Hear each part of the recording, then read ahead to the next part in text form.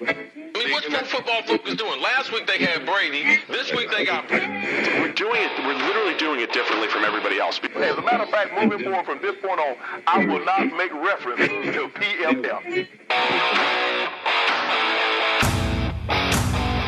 Do you not understand that they are that way because you're Joe Flacco? And you just like to discredit things that people deserve credit for. That you can't possibly be expected to defend that. Talk about the game, Sam.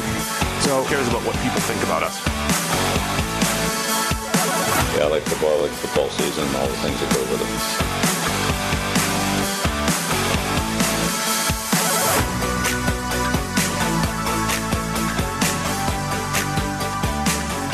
it. Welcome into the PFF NFL podcast. Sam Monson here. No Steve, though. Some kind of galloping virus has inflicted the Palazzolo household. So we've got Brad Spielberger in to deputize, to replace Steve, frankly, to talk about free agency. How's it going, Brad? It's going well. I know we're bringing the average height down to the pod a bit, but not too much. A little bit, yeah, not too bad. It's pretty good stand-in in terms of maintaining that high average height. And look, you and Steve are primarily responsible for everybody thinking that I'm like 5'2" at the combine. My entire week in Indy is like people being surprised that I'm not this height.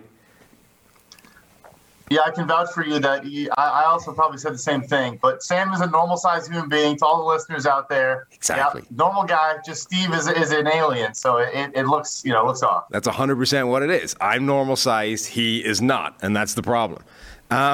Good week to have you on, Brad. One, because obviously free agency is starting up, but two, because we've already had a ton of news break over the weekend, Friday, Saturday, Sunday. Let's start off with the Tom Brady stuff, because me and Steve reacted to that on the PFF NFL Daily, which is up already. We threw that up late last night on both YouTube and the audio version. So you can listen to our take on that, but I want to get yours. First of all, though, I want to tell you all about Western and Southern, the principal sponsor of the PFF NFL podcast. While you focus on your roster moves, Western and Southern helps advance your money moves. Buying your first home, planning to start a family, wondering how to make your money grow, Western and Southern's playbook of life insurance, investment, and retirement solutions helps you rest assured on game day. Team up to understand needs and address goals with a game plan built just for you. Get started at westernsouthern.com/PFF.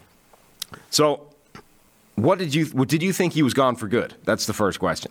No, I really didn't. I mean, I feel like he left the door open in a couple of his podcast episodes, but even before that, he's mentioned in the past, I want to play till the wheels fall off. He should have won MVP last season. So the wheels are firmly still on the wagon.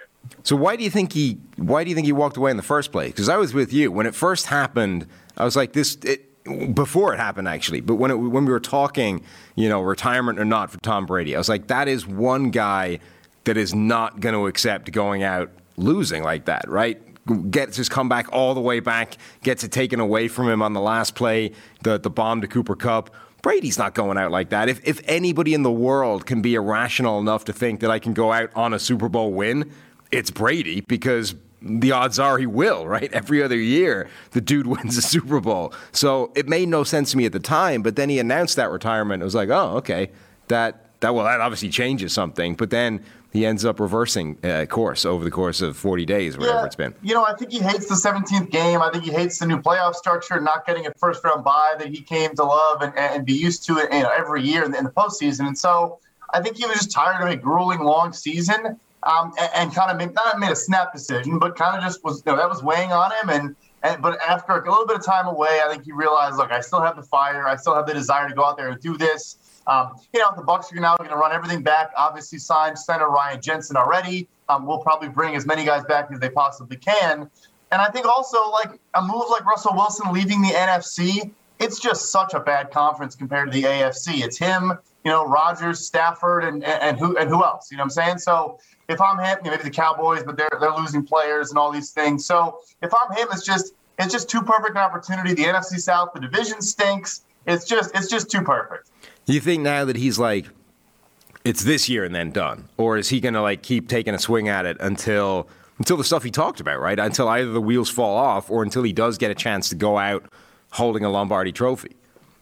I think this will be the last year, whatever happens. Now that he's flirted with it and it's in the back of his mind, I don't think he wanted the farewell tour and all that. He's obviously going to get it. I think the biggest winner of him returning is Ben Roethlisberger because people will care about his Hall of Fame induction now. But, yeah, I think it is just a 1 year. I'm still fired up, but it's not going to be, the Brett Favre type saga. So how much work do you think the Bucs can do now in terms of getting everybody back or bringing in people to plug the holes that are there on this roster now? Critically, Brady has done this before free agency starts, right? Even giving them a couple of days, essentially, before free agency starts, or at least some time before even the legal tampering period opens up, so they can do things like Ryan Jensen immediately re-signs. But last year, everything they did was about bringing everybody back, right? Just make sure nobody leaves from the Super Bowl team. We'll take another shot at it.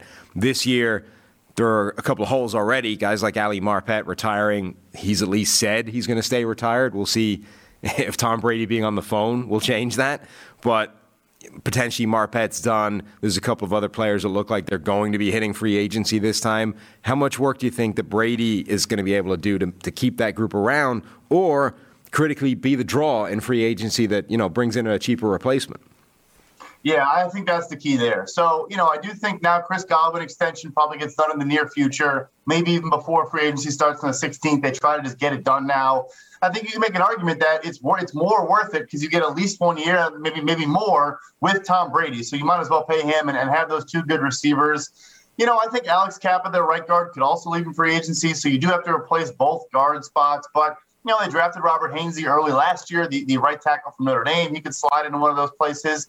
The roster, I think, is still in a decent spot. They're going to have to spend a little bit to get some of their guys back. But I think the key is what you mentioned at the end there. Who can he convince to go on a victory lap and like he's done in the past? Maybe some guys that get cut, he convinces to join him. A left guard, convince Roger Saffold, hey, Tennessee just cut you, come down, let's win a Super Bowl together. Guys like that, I'm sure he's already making some phone calls. Yeah, he's got to be one of the best recruiting tools in the NFL right now. Tom Brady won last year. Let's take a shot at a Super Bowl. If you're a guy looking for a relatively short-term deal, there's got to be no better place in the NFL, even if you're taking a little bit less money, to go and play with Tom Brady for one last farewell, potential revenge tour and try and get that ring. It's not going to be a boring season no matter what happens. And yeah, I think these guys think about legacy and all those things. Hey, you'll be in the documentary. You'll be involved in a lot of things outside of football. So, yeah, if you're a veteran, I don't see why you wouldn't jump at the opportunity. It is kind of funny that Brady was gone for exactly 40 days, right? Like Jesus, wandering in the desert, suffered all the temptations, right? Presumably people were out there trying to feed him like real sugar ice cream and stuff. Here, take a Coke, And Brady wanted none of it. After 40 days, he was done, right? No, I need back in the game where I can just take the TB12 method, water and avocados, and that's it. It's too dangerous out here in the real world where I've got to suffer all these temptations of everything else. I think it's quite fitting. Yeah, no tomatoes, no strawberries. He's still pliable. He's still staying limber, and he'll be ready to go. So the other news that broke yesterday, almost exactly at the same time as the Tom Brady thing, is that the Vikings have extended Kirk Cousins. And okay, the extension, it's just to buy them some more salary cap space, right? It's free up some room. But critically, he's got a no trade clause now, which I thought was the most surprising element of that, because I've been saying that I don't think that this new regime necessarily wants to trade Kirk Cousins. But if a team got desperate enough and rolled in there with a big offer, say Carolina, and was like, hey, look, we need something, and number 6 is on the table, I thought they would have taken it. But all of a sudden, that's gone, right? Was this a case of Minnesota needed the cap relief and Cousins' stipulation for doing that was no trade, or do they really buy into him that much? I think it's the latter. And I think, this might be surprising to some folks. It had to be done. If you weren't going to trade him, you could not enter the season without giving him more money. And I say that because you're going to let him just walk in free agency after the year for a third-round compensatory pick potentially because he is effectively not franchise taggable. Already had 2. A third would be an astronomical number. So in reality, he's not franchise taggable. So that's why it is kind of a sharp move, actually. If you want to get the most value out of him, maybe he has another good season, and then you trade him next offseason. Like you said, though, the big key is he was able to secure that no-trade clause so he can kind of control where he goes. But, yeah, it's just that's the leverage that he's gained by being, him and his agent Mike McCartney, by being, one of the better negotiators in the history of the sport for contracts is what they've been able to do. Fully guaranteed short-term deals that keep all the cards in their favor. And that's the same as it is now. But the Vikings leave the door open to maybe making a big trade next offseason. What do you think if he repeats this season, say this year, last season, this year, and backs up, whatever it was, the 88 grade with another 88 grade, plays really good, but, there's obviously something that separates Kirk Cousins from the truly elite quarterbacks in the NFL. What's his trade value next year? I mean, if Carson Wentz can get a third and a future third that could be a second, if I'm the Vikings, I'm still asking for a first-round pick. I mean, maybe you're not getting multiple, but a first and a third or a first and a second is absolutely fair to ask, and some quarterback desperate team will probably pay. Because the point you bring up is a good one, that for whatever about how well he's played in his career, that guy is in the contract Hall of Fame with Chase Daniel and Darrelle Revis and whoever else you want to put up there. Kirk Cousins, for his career now, has maximized an astounding sum of money. I can't remember who was tweeting him, but somebody was saying this is going to be the 8th consecutive season when you count the franchise tags where he's played on a guaranteed sum of money, which is insane. Yeah, nobody does that. Insane. That was Jason at overthecap.com. And $230 million in career earnings now. And like you said, fully guaranteed every season since 2015. It's unheard of. For 8 straight years. That's madness at the quarterback position. And it's amassed him like $200 million. He's going to end up being one of the best paid players in NFL history for the length of his career, if not the best by the time he ends up hanging them up. It's madness for a guy that we're still not convinced if he is the franchise quarterback of the team he's playing for. Teach your kid to throw the pigskin, people. It's real. You don't have to be one of the top 5. I mean, you still have to be one of the top 12 to 16. But yeah, I mean, that's just that. And like we talk about the trades and everything, and people kind of making fun of, will Carolina give the 6th overall pick? They probably would have. Yeah. I mean, this draft does not have quarterbacks at the top. Yeah, they could take a tackle or whatever, but they probably would have. And so next offseason, you just bank on there being a handful of clubs. Maybe whoever signs Mitchell Trubisky will immediately regret that and try to trade for Kirk or whoever it is. There's going to be people calling in 12 months. So the quarterback dominoes have started falling now, right? Obviously, the Brady thing happened. Aaron Rodgers ends up returning to Green Bay. By the way, is there a more annoyed person in the world than Aaron Rodgers about how the last 2 days have panned out? Man drops his, comeback news. I'm back in Green Bay. 30 minutes later, Russell Wilson's being traded to Seattle, so your news cycle's immediately blown to hell. And then Brady unretires over the weekend. Nobody even remembers who Aaron Rodgers is right now, and I would imagine that grates on Aaron Rodgers.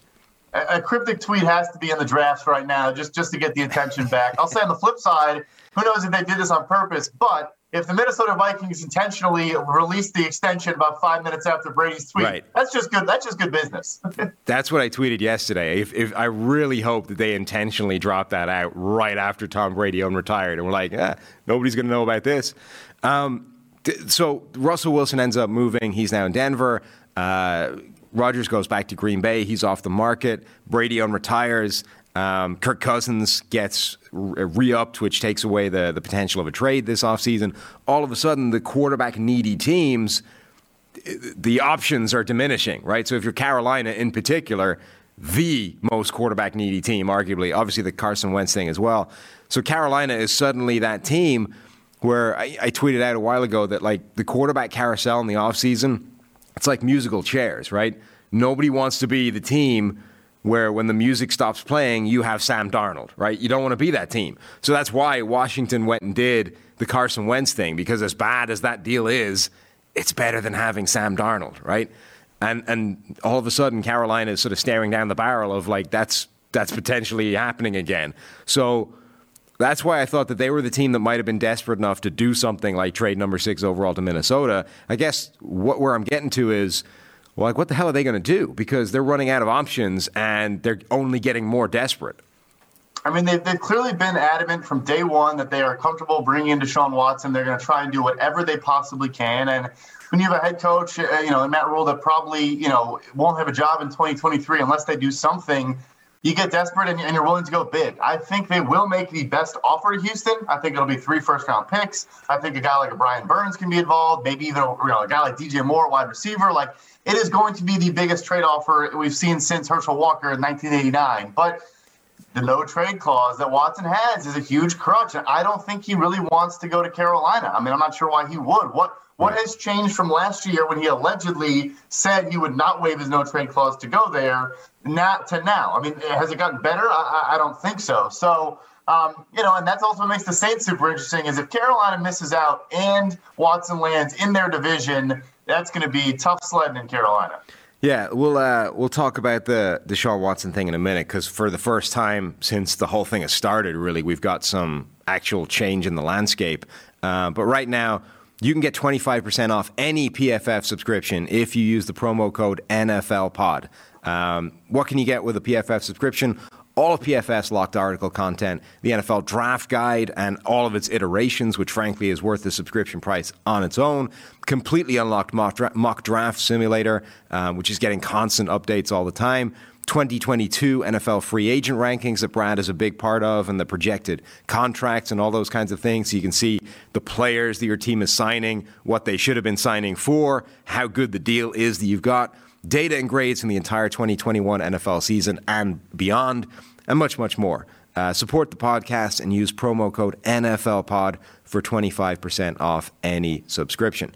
So for the first time, there has actually been some movement in the Deshaun Watson thing because every time this has come up for like the last year, I've been saying, look, there's no point talking this because it's not happening until something happens in the legal landscape, right? Nobody is trading for a guy with 22 civil lawsuits and 10 criminal lawsuits hanging over him.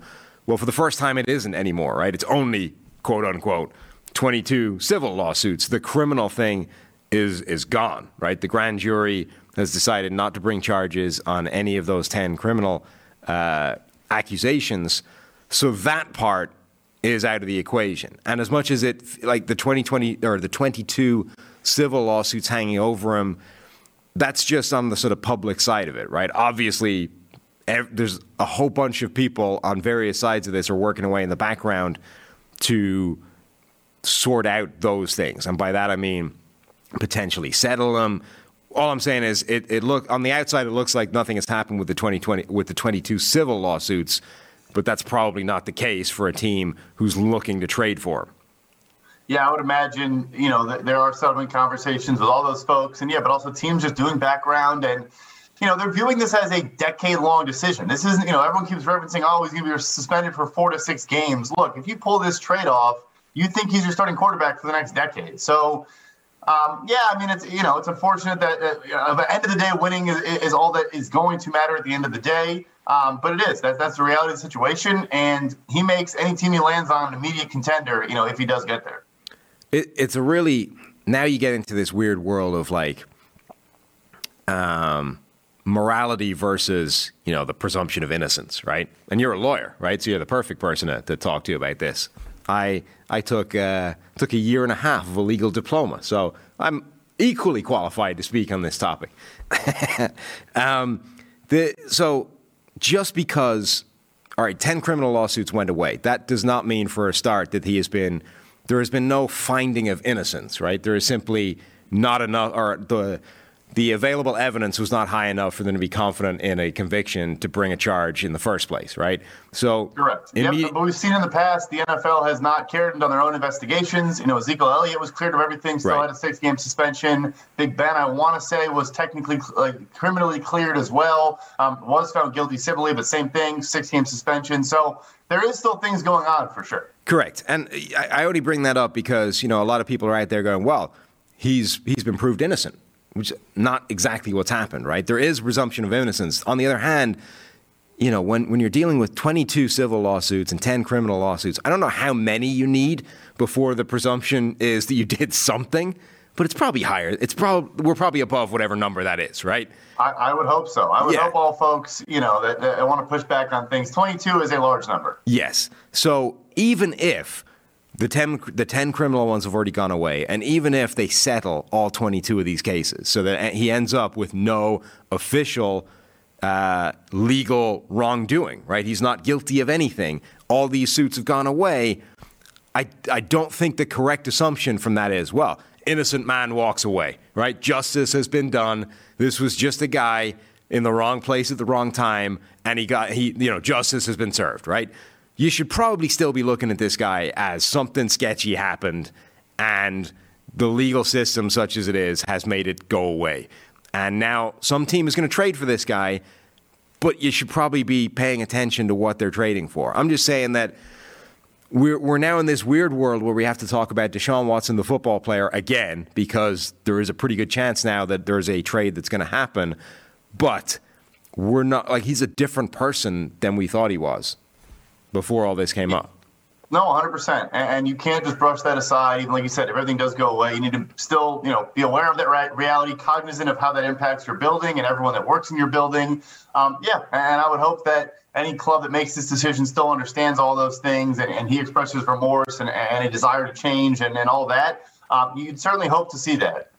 Do you think that because there's some kind of potential NFL suspension still coming down the pike because of all the stuff we just talked about, the baggage, for want of a better term, that he's going to be bringing with him, regardless of the outcome of all these civil cases, should that affect the trade price, right? Because if none of this was a thing, if it was just Deshaun Watson wants out of Houston, this is the cost, 3 first-round picks plus whatever, that would make perfect sense. He would be when we were talking about him before it happened, as arguably the second most valuable asset in the NFL after Patrick Mahomes, right?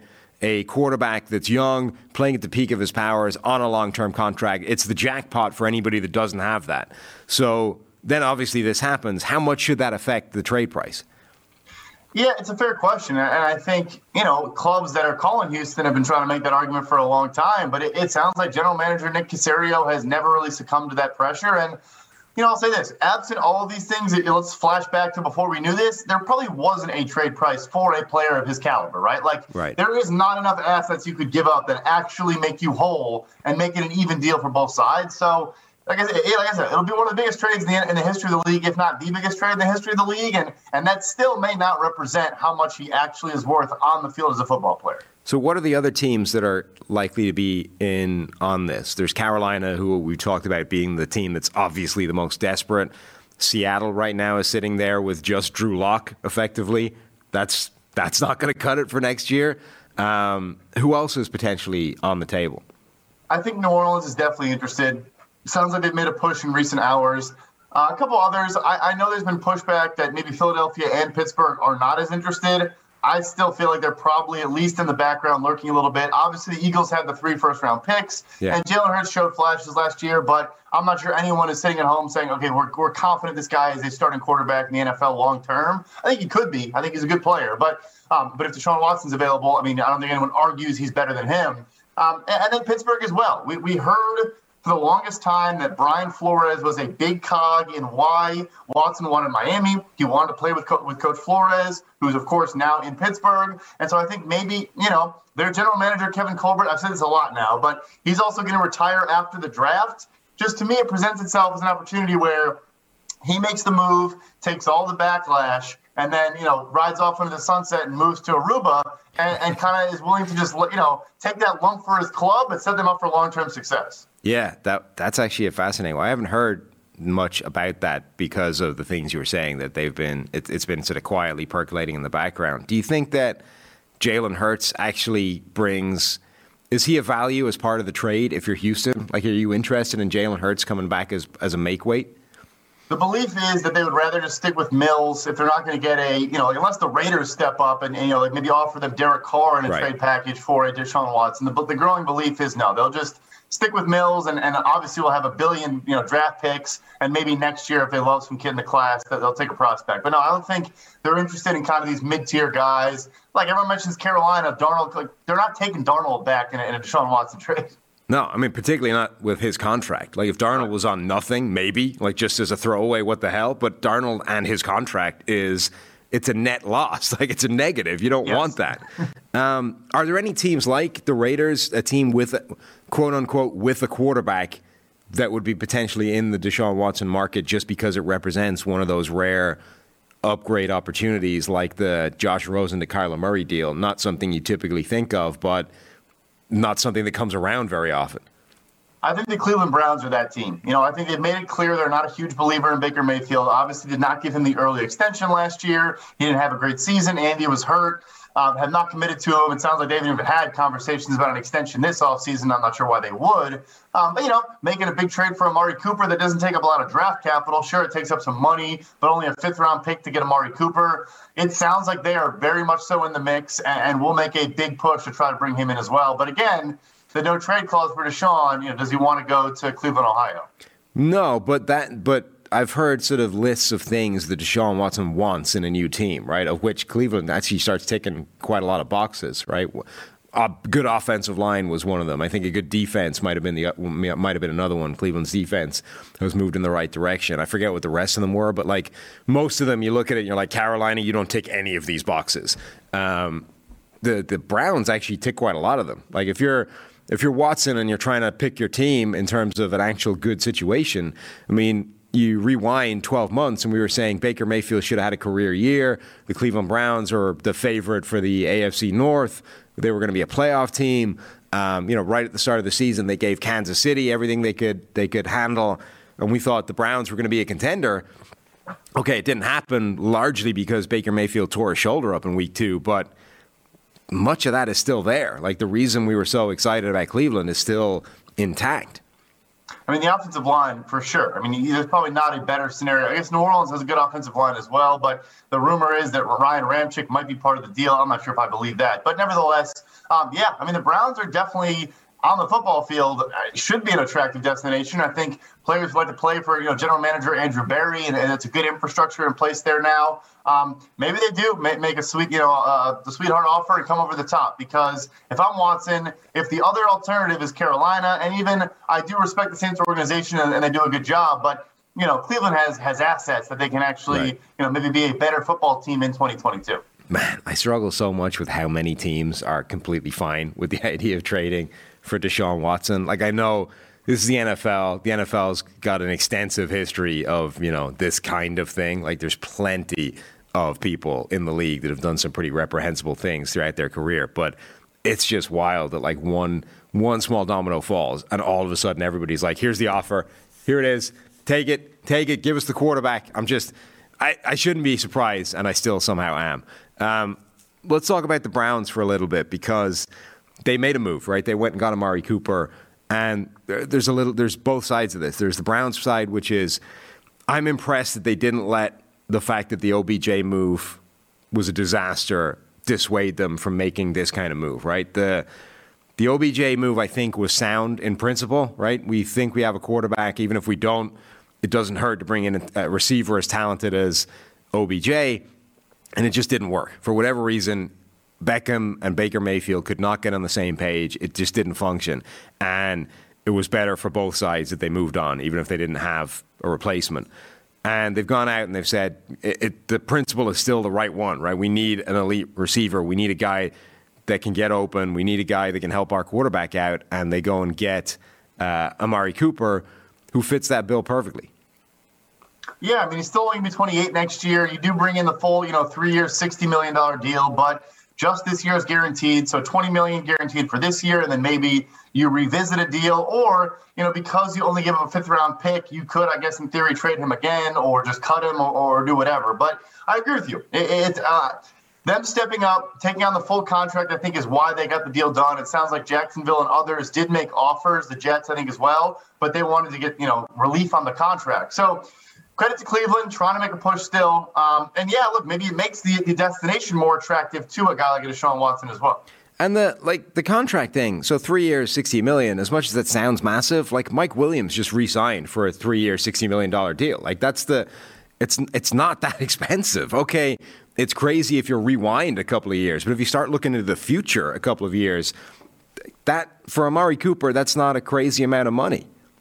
No, I know. It is funny when the Williams deal came through, it was right after we heard all these rumors about, Amari Cooper getting moved. And so they're the same age. Cooper's been more productive in his career to this point, more consistent, all these things. It is funny. I agree with you there. I just think they'll probably try to redo it, or both sides might, want to redo it at some point. But yeah, I mean, I'm with you. I don't think it's that bad. I think getting him for a 5th round pick is a win. Yeah, absolutely. And as I say, I think he can fit that that role in that Cleveland offense. And the thing that always made Amari Cooper so attractive to me as a player is that he wins everywhere, right? He wins in the slot. He can win outside. He can win at all depths of the field. He can be your short, intermediate, deep guy as well. Like, whatever you do, and like Cleveland basically needs a complete receiving core, right? Assuming Jarvis Landry is on the move, they need a replacement for everything.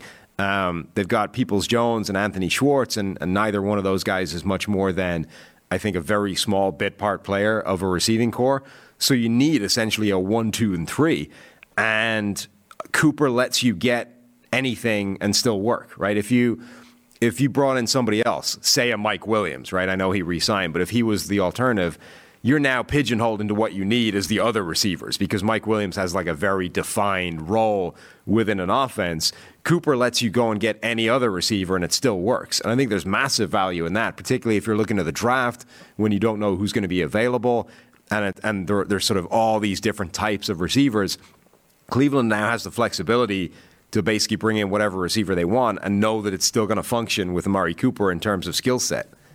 Yeah, I think it's a great point. I also think he's just a good fit, love Odell Beckham Jr., but more of a freelancer, kind of, does things his own way. And I think Baker Mayfield just needs a guy that if he thinks he's going to be, 12 yards of depth and at this point on the hash mark, like that's exactly where Amari Cooper will be, just kind of a more precise route runner. I think it's a better fit on the football field as well. And there's a video series, I think it was on Game Pass, people were saying that's Amari Cooper was sitting down and watching film with Brian Baldinger, and I forget who the other person was, but like 20 minutes of just watching Amari Cooper tape and running through and sort of, showing things and all that kind of stuff. And one of the interesting parts of it is he was talking about how when he's doing stuff like setting up a cornerback with his release and blah, blah, blah, if he's going deep on a fade, he's not necessarily setting up the corner to be open at to sort of maximize the amount he's going to be open at the point where the ball arrives.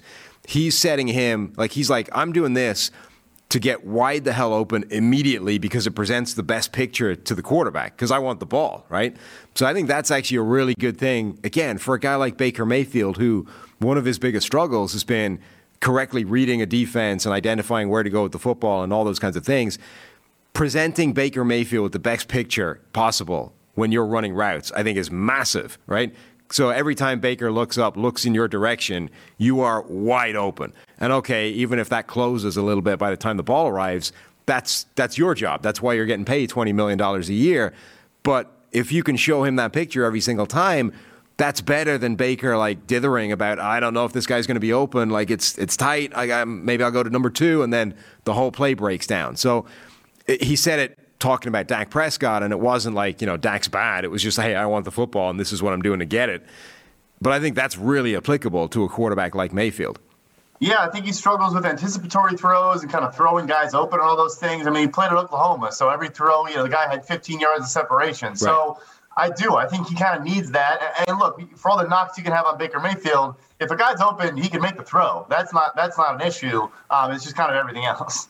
So the Browns are still making moves, but on the other side of this, we've got Dallas, who, why are they so bad at just planning out contracts, right? It seems like every one of these deals that comes up is like a surprise that we couldn't have seen coming years down the path. And it's, okay, Amari Cooper's money is too much. We got to get rid of him. And then it's like, I don't know if we can re-sign Cedric Wilson. The money's getting out of control here. We can't bring back our number 4 wide receiver. And then in the background, lurking over all of this, is the giant contract we handed Zeke Elliott that we're still stuck with. Is that what this is? Is that we're this one contract is just hanging around Dallas's neck like an albatross? Or do they just not? Why do they not plan out upcoming contracts better, it seems? They seem to be they want to win every negotiation. Even with Amari Cooper, they traded a first-round pick for him, and they still let him reach the tampering window. And Washington reportedly offered him a 110 or 115 million over 5 deal, and he ended up coming back to Dallas. But they just are obsessed with, I think, kind of winning the deals and getting the right deal. And they also, they seem to really believe like we have to reward guys that buy in. And that's why players like Jalen Smith and now Lyle Collins get these deals that, look, they were good players at a time, but you're like making sure you're taking care of non-priorities. And then it makes it harder to take care of or to keep guys on your roster. Like if I'm DeMarcus Lawrence and I get approached for a pay cut, I'm saying, why the hell would I take a pay cut? Just all these conversations they're having, everything they're dealing with, it does seem self-inflicted. It's crazy. They're in a lot of ways, they aren't actually a badly run team. Like they've been drafting reasonably well, even if they've made some mistakes along the line. Everybody does. They have signed a lot of smart players. They've done a lot of smart things. And okay, they got a little bit lucky in terms of you stumbled into a Dak Prescott, right, when you were potentially aiming for a Paxton Lynch instead. And that obviously is like that's franchise altering, that decision. But then every now and again, they just shoot themselves in the foot, whether it's with a Zeke Elliott contract or whether it's with one of these other ones where you either don't head it off at the pass before it becomes a problem, or as you say, they sort of reward players that didn't necessarily need it at the time. Yeah, no, it's confusing. And then, you have these difficult decisions every offseason. You're trying to get all your guys back. And, they obviously got Gallup in the fold now. But like you said, I mean, it should never be a cap or cash excuse that you can't get back Cedric Wilson, your wide receiver 4 in an ideal scenario. Like, that shouldn't be a conversation. So, yeah, I mean, it's just, look, I think they draft so well that they do have so many guys they need to, re-up and give good deals to. So it's a good problem to have. But you'd think if they kind of projected scenarios out a little better and kind of thought a couple of years ahead a little bit better, they wouldn't be dealing with these headaches. Okay, we'll hit a few other bits of news before we get into the true preview and look at the head of the next couple of days. The first break is to tell you about our friends at All-22, who are unveiling the newest fantasy football game that hundreds of PFF employees have been playing last season. All-22 uses weekly PFF grades as one of its main scoring components. So you can create a full 53-man roster, including offensive linemen, because there's actually data points to let you run scoring, unlike other fantasy football games. If you've ever dreamt of sitting in an NFL front office, if you enjoy the scouting process, you're going to want to check out All-22. Join the waitlist on all-22.com with nothing more than your email. If you join the waitlist before the NFL draft, you'll receive a special promo code for your All-22 subscription. Waitlist users will even gain access to premium content like inaugural draft guides, in-season strategies, feature release announcements, and more. Be sure to follow All22_PFF on Twitter. All-22, less fantasy, more football. Did you play that last season, Brad? Were you in on the fantasy league we had? I did not, but I would love to. And I know the way they determine the positional value is actually the same way we came up with our draft pick chart. So I'm already a huge fan of the league. I got to get into the mix this year. This is something that we have been pushing at PFF for years, like dating back to like original PFF. Me and Khaled in particular were always pushing this idea of like our own fantasy game that operates with positions you can't do with any other entity, with any other platform. Nobody else can use offensive linemen because there's no data points to score it. There's nothing working there. So All-22 has that. You can draft any position you want. You create a full roster. And as you said, the fact that they use then position weighting so that it's not, a left guard is not worth as much as your quarterback, because that's equally unrealistic as chasing yards and touchdowns is in terms of telling you how well a guy played, but is at least a useful component of it. I think it's a pretty cool idea. Yeah, if you want to have a real general manager of a team experience, and also, I love regular fantasy football as well, but I think what this will do is kind of eliminate some of the randomness and kind of some of the silliness that comes with just chasing box score stats and all that. Is you're truly, if you build out a good roster and have good players at all your spots, you're not going to, Rashad Penny in the playoffs isn't going to end your season prematurely. Right. So one of the other bits of news that happened, or not even news, so Allen Robinson is fast becoming like the only wide receiver left, right? In terms of guys that have been taken off the market, franchise tag, given extensions, all these kinds of things. And I was saying before free agency that Robinson may end up kind of undervalued because he's coming to free agency off like the first relatively down year that he's had in the NFL. That guy has been quarterback proof for his entire NFL career, and then one bad year timed in a contract year when you're hitting free agency, and all of a sudden it's like we're pretending Allen Robinson isn't this elite talented wide receiver, and it felt like we were going to undervalue him. Is that bouncing back because he's basically the one option left and actually his value is going to be sky high again where it should be? Or where's the sort of Allen Robinson buzz? It's certainly possible, yeah. I mean, like you're saying, as all these guys get franchise tagged or extended, his name just kind of crawls up the list again. And yeah, I mean, I think teams should be able to just kind of ignore 2021. Just say, look, the franchise tag in Chicago, from that point on, things did not go particularly well. The offense was a disaster. Here's the thing, look, if teams are willing to say, we now think Mitchell Trubisky might actually be good at quarterback because Matt Nagy's offense was bad, how can you not turn your brain off and make the same argument for, hey, look, Allen Robinson had one bad year, but was putting up 1,000-yard seasons in offenses that threw for like 3,500 total yards for a couple years before that in Chicago. Including that one. That out. He's still not even 30 years old. He should. I think he should get a decent, he's not going to get $20 million or anything like that, but some people thought he was going to get like in the Corey Davis range of like $12.5 million per year. I would hope he at least gets like $15 million per year from someone. I mean, God, you look at that. Okay, some of it is his own fault, right? Because he chose Chicago. It's not like he got traded there or he landed there by mistake or, he got on the wrong bus or whatever it was. He chose Chicago as a destination and Chicago ended up being a disaster. But when you factor in the situation in Chicago, the fact that he was in Jacksonville before that, the fact that in college he had Christian Hackenberg throwing him the football, and when everybody thinks that one year that Hackenberg was amazing in his freshman season, if you go back and grade that year like we did, it was Allen Robinson being amazing. Like every single throw was just a heave and hope to Robinson. He made special things happen at the catch point. Like that guy has not had a good situation ever, like dating back to high school. It's insane. Ever. And so you have to in your mind also think, what if he is actually, in a good situation as a number one receiver and a good offense with a good quarterback? He's not going to be bad. Right. He's not going to not produce because he can produce with the worst quarterbacks this league has to offer. So he's had top 5/top 10 seasons in terrible quarterback situations, terrible offensive situations, and then one bad year at the end of it. You would think that the default baseline should be this guy is a top 10 wide receiver in the NFL if we give him a half decent situation to play with. So I certainly would absolutely be all for Allen Robinson.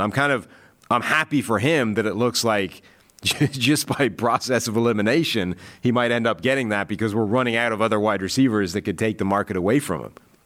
Yeah, I also think there's some teams that should be looking to spend at wide receiver that have resources. I mean, he's from Detroit. I think the Lions obviously desperately need a number one receiver. Obviously, Amon-Ra St. Brown was a good rookie last year, but he's not like an outside guy. A reunion in Jacksonville, maybe he doesn't want to go back.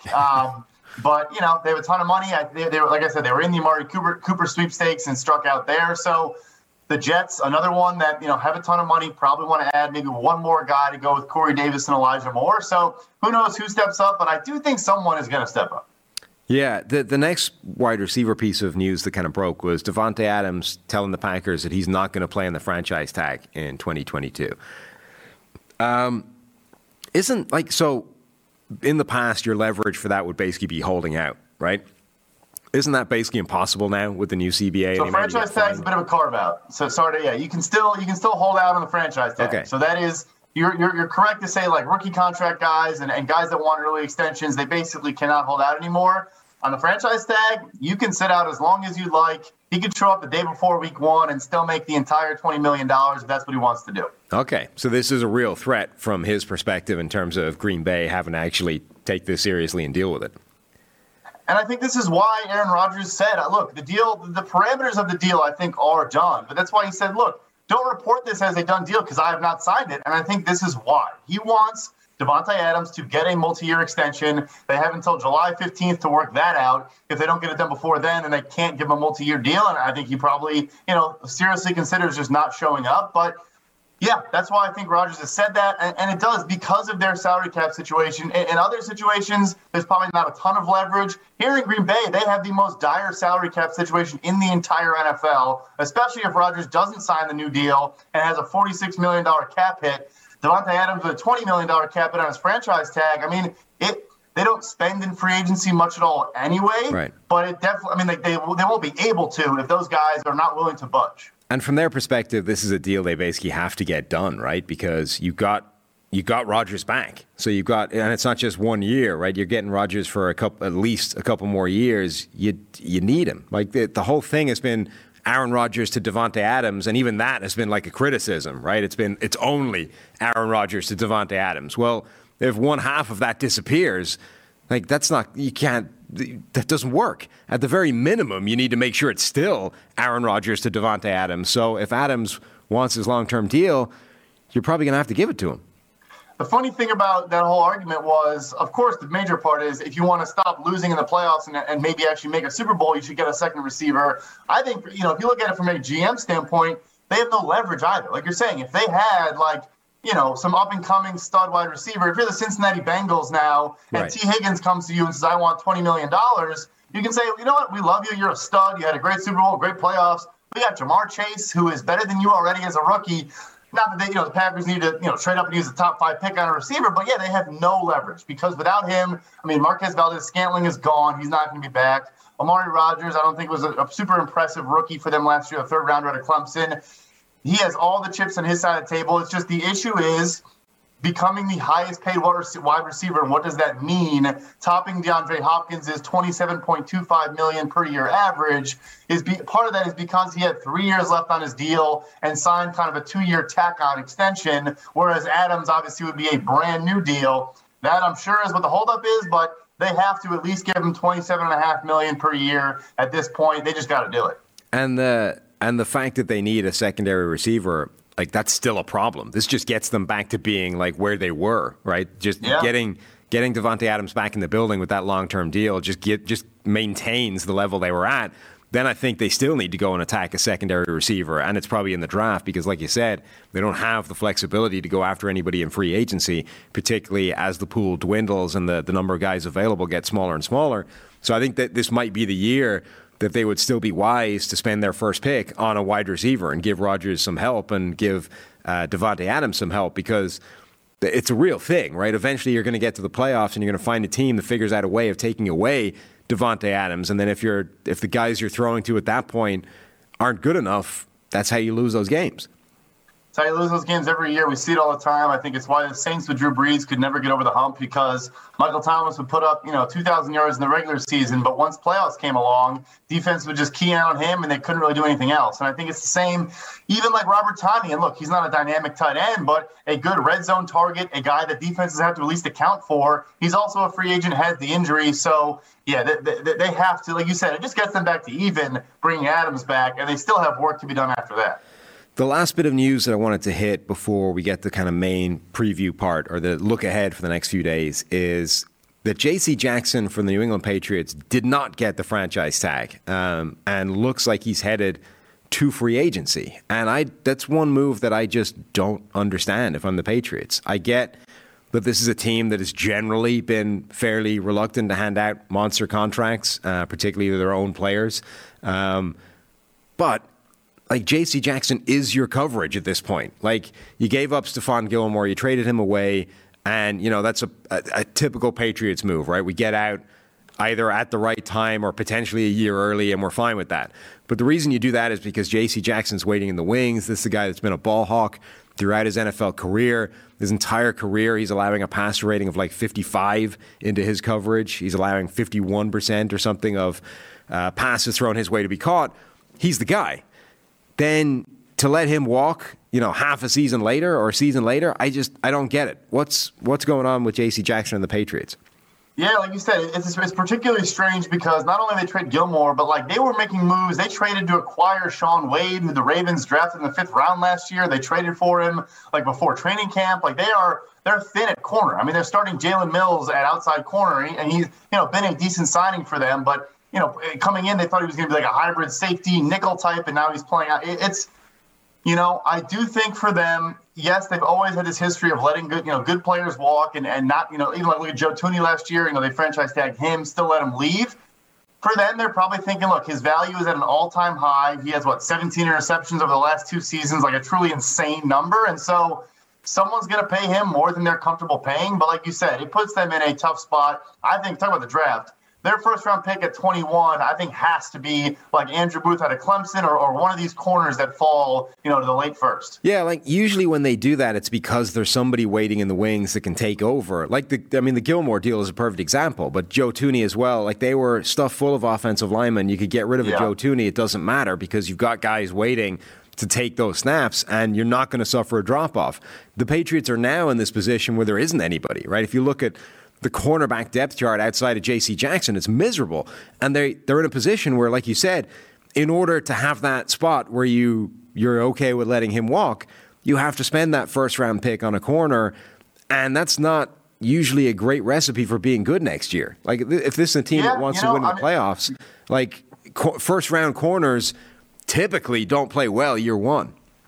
Right. No, 100%. And they spend the most guaranteed money in NFL history last offseason. So they do have room and they can make some moves. And obviously Mac Jones makes things very easy for them. But I doubt they're going to go on some massive spending spree again. I would say maybe, they played more zone last year than man. Maybe they're going to shift to, we're going to kind of de-emphasize. They used to love paying DBs and kind of wanted to exploit that market because it was cheaper than paying defensive line players. Maybe now they pivot a little bit. They got Matthew Judon on kind of a discount last offseason. And now their thinking is, we'll sit in more zone and we don't need to pay corners as much to do that because it's asking less of them. And you and I worked on the free agent list. There are a lot of depth options or a lot of, solid number twos. But like you said, at the end of the day, J.C. Jackson's going to be a massive loss, and they're not going to replace it with a player that's close to him on the field. And, as much as it's good reasoning to say that, hey, in a zone-heavy scheme, cornerback is less impactful, less valuable, less important than it is in a man-heavy scheme, it's still important. Like, if playing a ton of zone, having an impact number one corner is still like a really valuable part of the defense. And in particular, if you go from like elite to terrible, like that's still a massive drop off within that defense. It doesn't matter if you're playing man or zone. If you have a bad cornerback out there as your number one, that's still a giant glaring target in your secondary that quarterbacks are going to take advantage of. 100%. I mean, I guess their thinking is, Josh Allen pitched a perfect game against us in the playoffs. So obviously even these guys weren't cutting it and weren't good enough to prevent that. So we're going to shift to getting more pressure, with our front four or doing whatever we want to do and just trust that we can sit in zone behind them and save some money there. But it's definitely a risk. It's definitely a gamble for Bill Belichick, especially if he's busy, calling offensive plays next year or whatever the heck he's going to be doing. Yeah, it's a wild time in New England generally. One more ad read to get through, and it's the big one.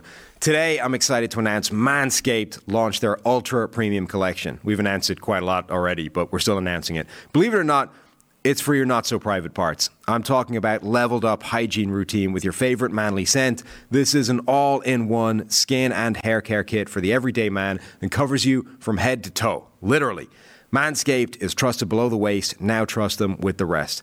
Join the 4 million men worldwide who trust Manscaped by going to manscaped.com for 20% off and free shipping with the code PFF. I'd recommend using the products in this order. Hop in the shower and scrub-a-dub-dub that body with the Manscaped body wash. Then it says lather your hair up with the 2-in-1 shampoo and conditioner. I wouldn't personally recommend that because I no longer have hair to lather up. But, you do you.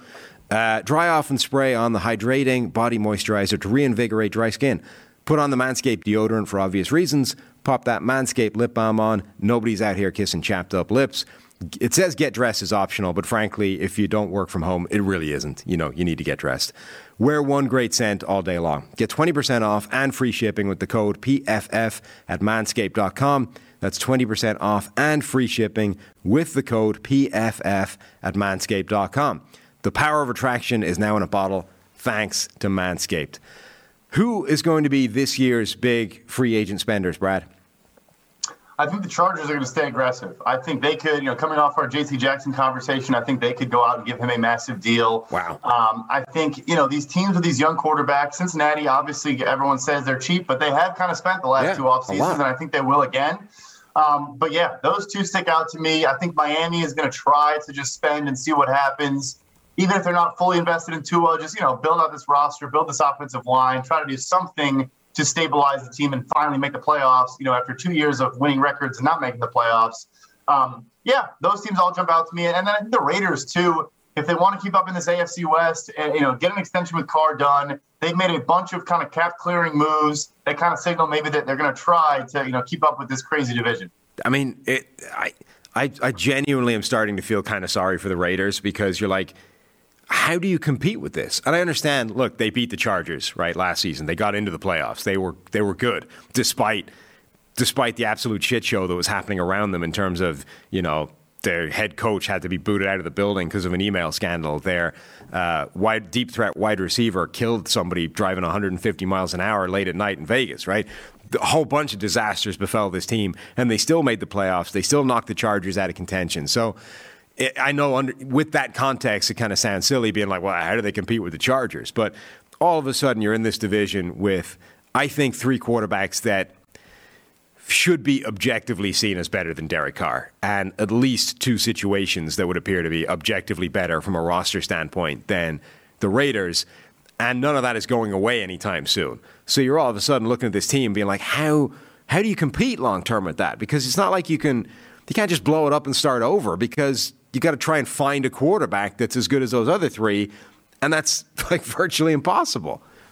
And that's the thing, too. You mentioned, blowing it up is like Herbert and Mahomes could play for a decade. So right. What do you – if it was like Wilson and a couple other older guys, maybe you say, yeah, look, trade Derek Carr, get a bunch of first-round picks, and try to be good in, 2023, 2024. But that's not the situation. So it is funny. Like, to feel bad for a playoff team, I'm with you, though. I mean, he's probably a top 12 quarterback in the NFL, and he's firmly 4th place in his own division. It's just crazy. I say we play the long game. We keep trading everything for future picks, and then like 2033, we just own the entire draft, right? The Raiders have every pick in the 2033 draft right at the time that Mahomes and Herbert have started to decline. Russell Wilson's already gone. That's when we make our move. That's the long con, yeah. It's a real long game. But look, Mark Davis is building that giant spaceship house in Vegas. Like, they're playing the long game there. They've got the stadium already. They just keep cashing, building up the war chest in terms of both spending cash and those draft picks, and then we can really make some moves that year. Yeah, I guess so. But, they went ahead and extended Max Crosby. He's the first 2019 draft pick to get an early extension. It was a phenomenal deal for the Raiders, in my opinion. But they're going to try. I think they have no choice but to try. The Bengals are going to be one of the most interesting teams this free agency. And I'm not just saying that because, home team Bengals, and there are people that think that we actively support the Bengals. But they're kind of in the situation that the Chargers were in a year ago, which is being 100% certain about their quarterback, right? Joe Burrow is the truth, the way, and the light. But being also very clear about what the mission is in this offseason of making sure that guy has some protection in front of him so that we can get back to where we were, right?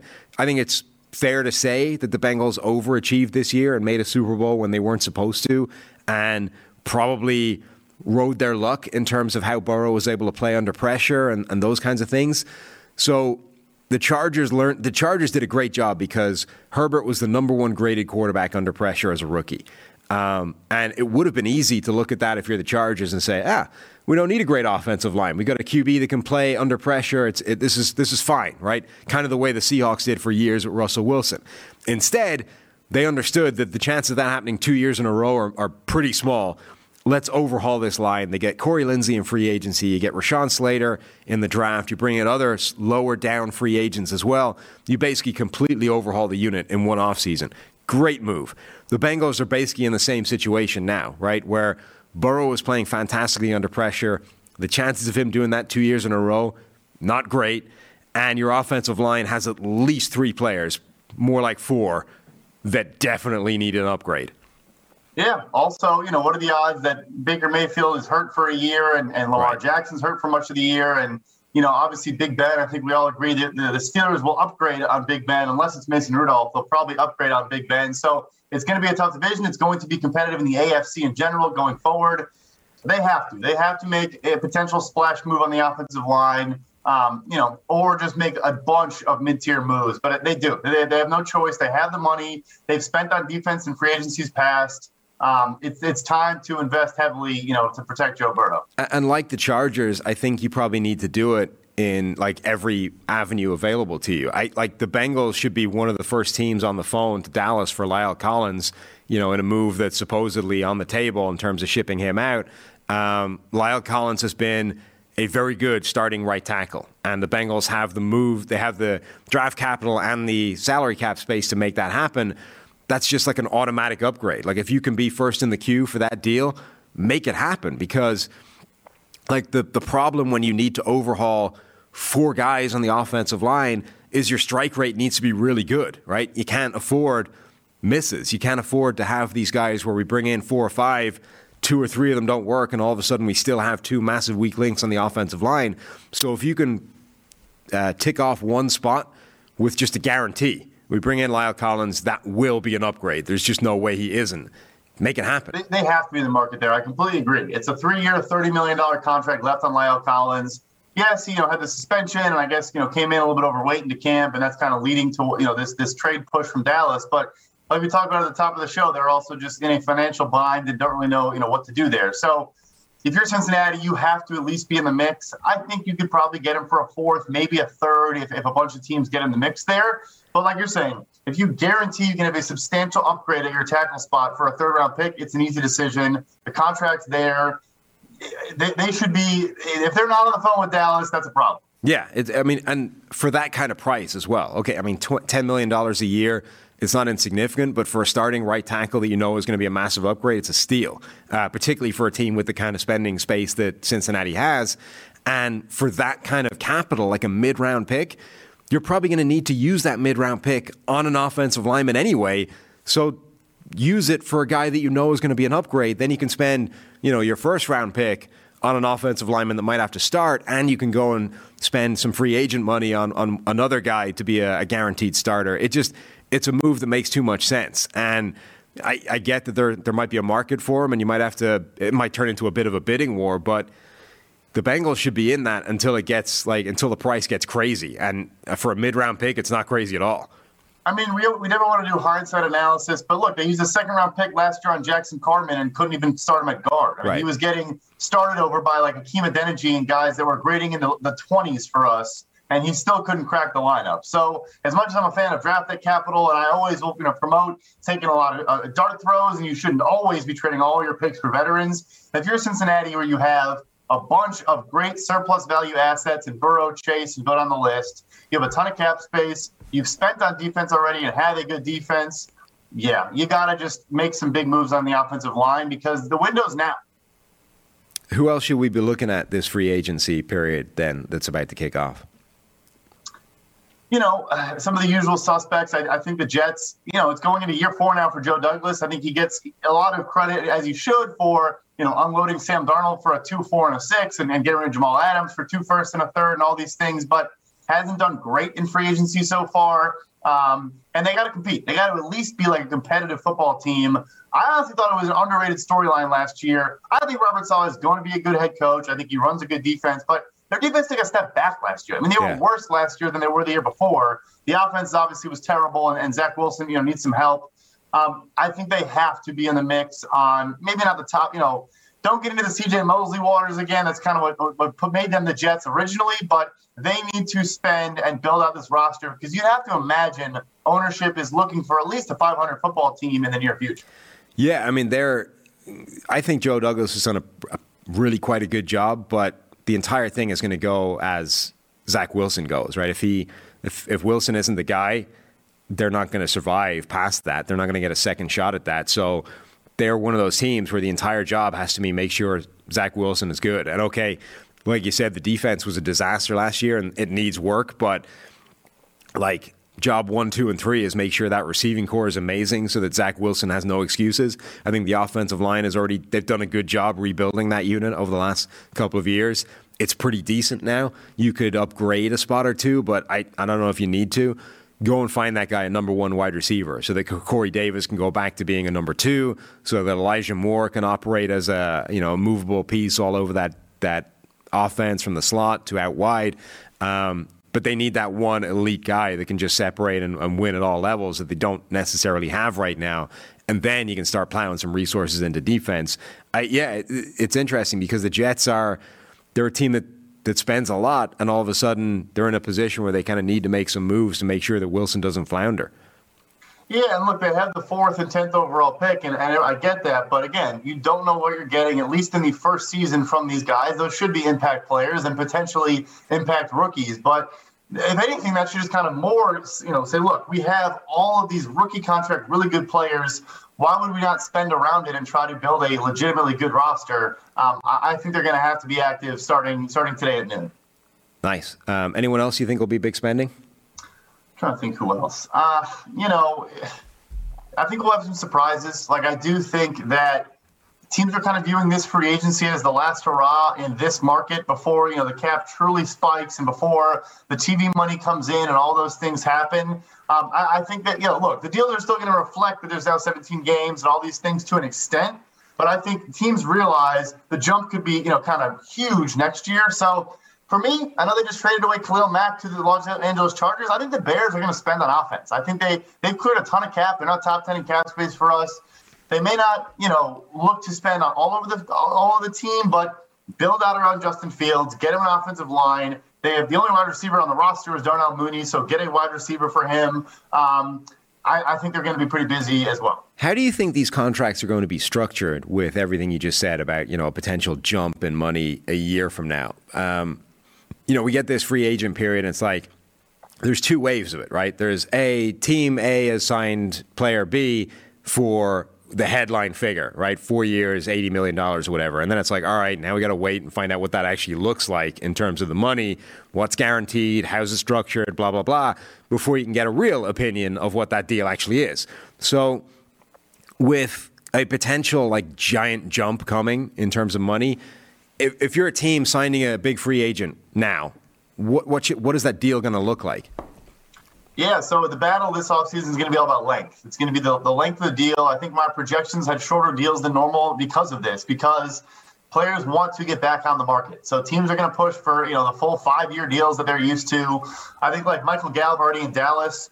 Look, $12.5 million for Michael Gallup coming off not only the ACL tear, but kind of missing most of the season with a calf injury. It is a good payday for him, but he got $27 million guaranteed on a 5-year deal at $12.5 million per year. Corey Davis last offseason signs for the same $12.5 million per year, but on a 3-year deal, and also got $27 million guaranteed. So it kind of shows teams are going to try to go as long as possible.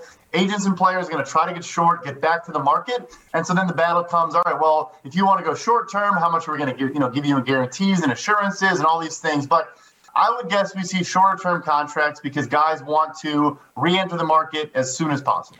Is that a trend in the way these negotiations are going? All the players are pointing towards that as a goal now? Or is this a case of there's a bunch of different ways that players are trying to go? Some guys are interested in the short term, hit the market again, high guarantees. Other guys are looking for just the maximum number of dollar values. Is there one direction that negotiations are going from a player side, or is just a whole bunch of different things, whatever the individual players are looking for?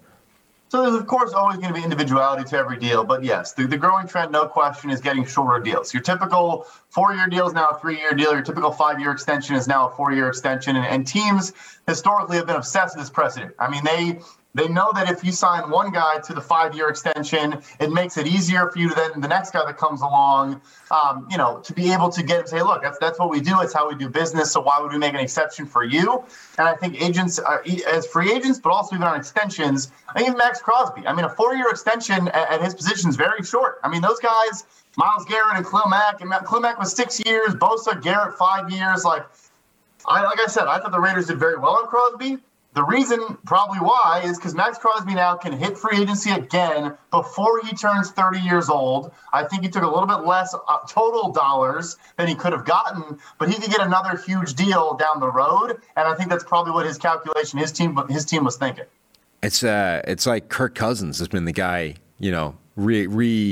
re-centering how all these negotiations go. Years ago, it felt like quarterbacks were going to change the way these deals were done, because I remember thinking when Andrew Luck's deal was coming up years ago, he was the next quarterback that was going to have the kind of leverage where he could completely change the landscape and say, the quarterback is too important that you basically have to give me whatever the hell I want.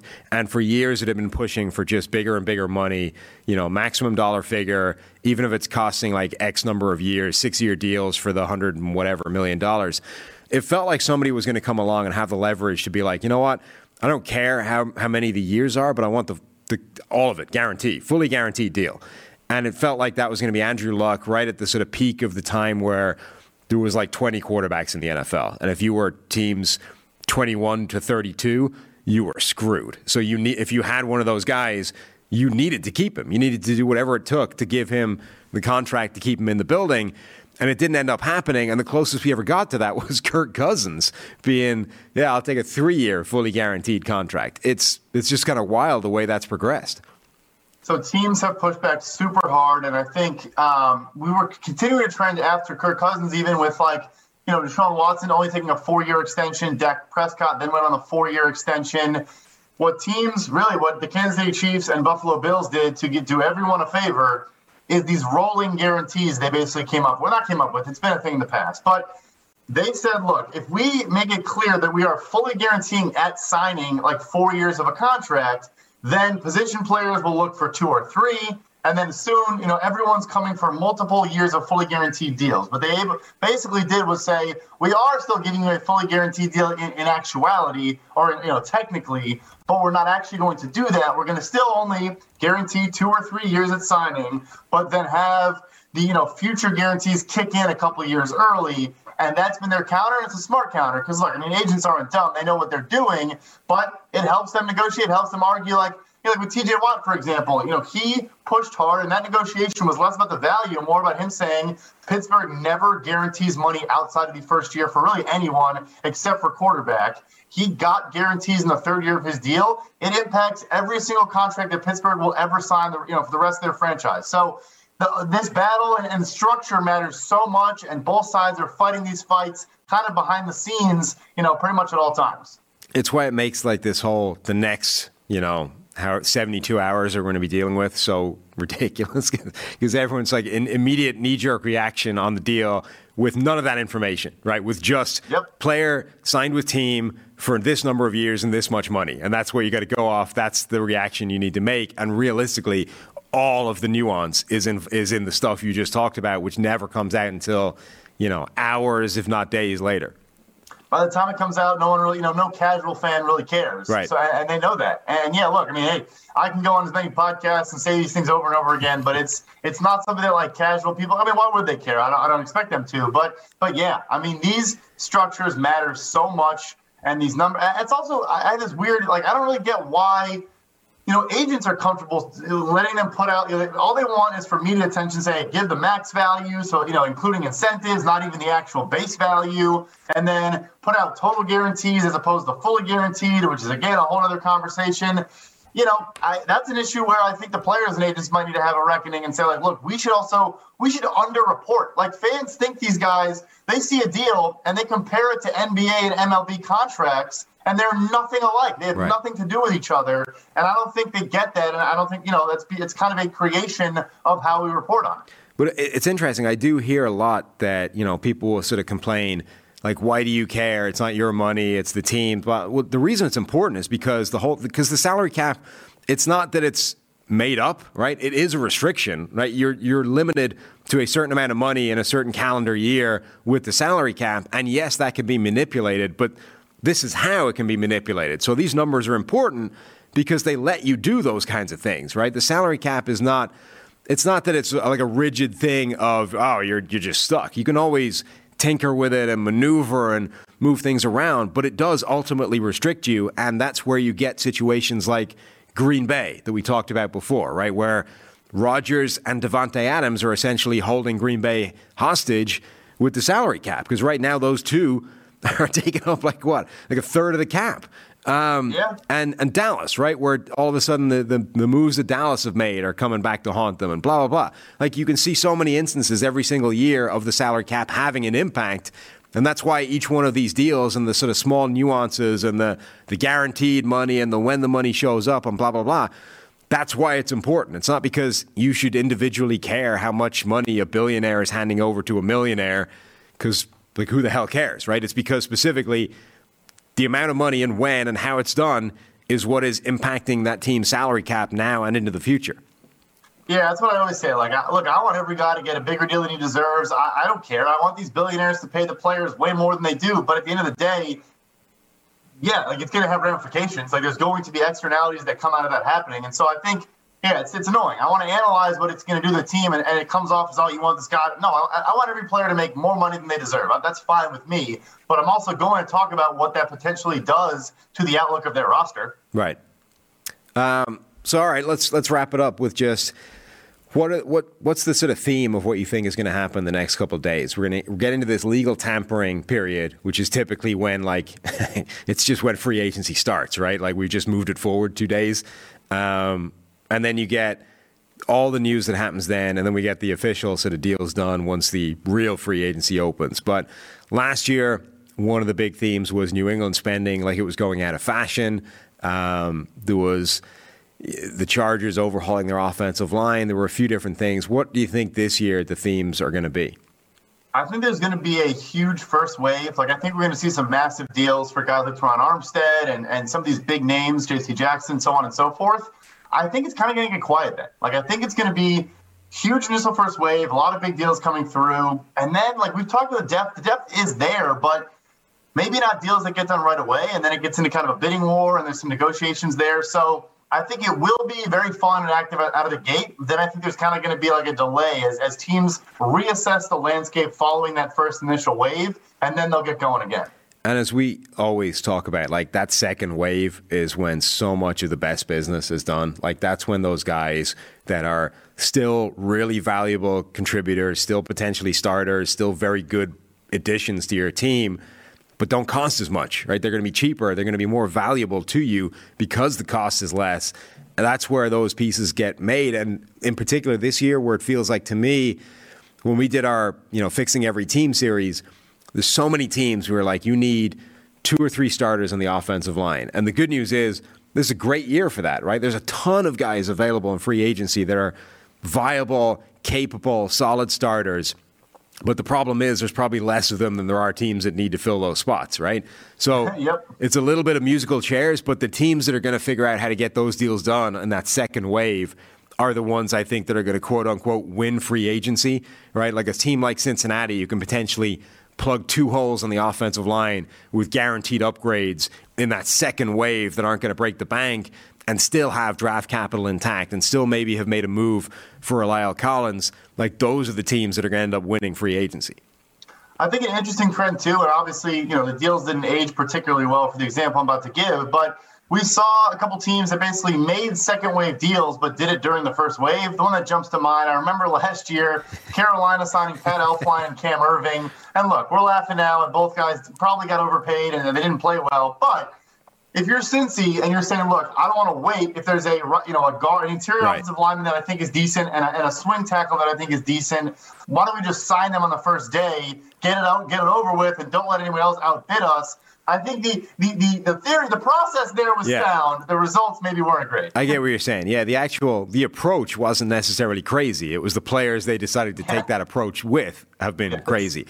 Do you understand what Carolina is doing generally? Because they are one of the most confusing teams in the NFL to me. I don't understand almost any single move that they have prioritized by what I mean, like the ones you've talked about, right? And which actually, I hadn't thought about that before, but it's a good point you bring up, which is if they'd done that for 2 players that were actually good, it would have been quite a smart thing to do, but they didn't. Same with the Ian Thomas thing, right? Like, who in the world was going to pay Ian Thomas the amount of money you just paid him, and you went and locked that up before free agency? It feels like a lot of times when you lock up your own players before free agency, it's because they're going to hit the marketplace. Once the phone calls start coming in, the number's only going to go up, right? But with the number you just signed him to, the number it was only going to go down. Nobody was going to pay that in free agency. So what were you doing?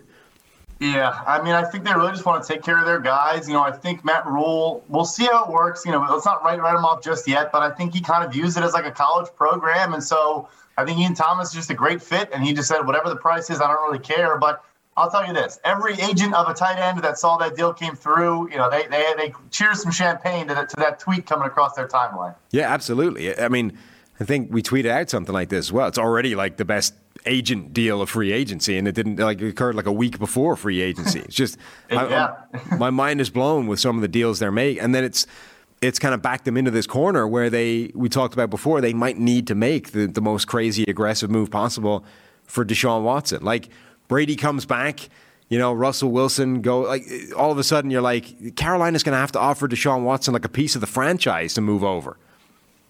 I mean, yeah, they've been restructuring deals like crazy. They are clearing a ton of cap space. They're going to trade for someone. It's just a matter of who it is. That's not legal, right? That's a salary cap violation, offering him like 2% of the organization to move over. There was the rumor about Tom Brady and the Miami Dolphins. Yeah, you cannot offer team ownership. Unfortunately, to be a part of your team, player owner combo is not allowed. Right.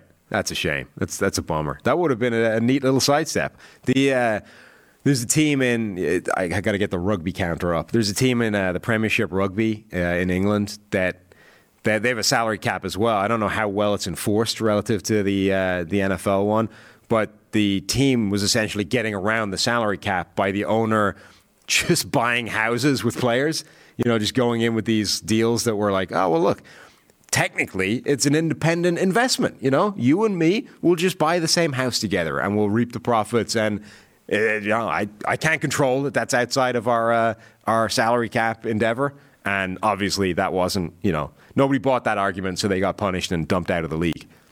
Yeah, the NFL CBA has that in plain writing. You can't, circumvent it by buying other things. I'm sure. The funny thing is, I'm sure it's in there because someone tried. Yeah, absolutely. All right, Brad, perfect. Thank you so much for filling in for Sick Note Palazzolo over there. We'll be back later in the week. I think we're back with our usual schedule: Wednesday show, Thursday show, reacting to all the madness that actually does happen in free agency. This has just been the preamble. So thanks for showing up, Brad. Yeah, thanks for having me.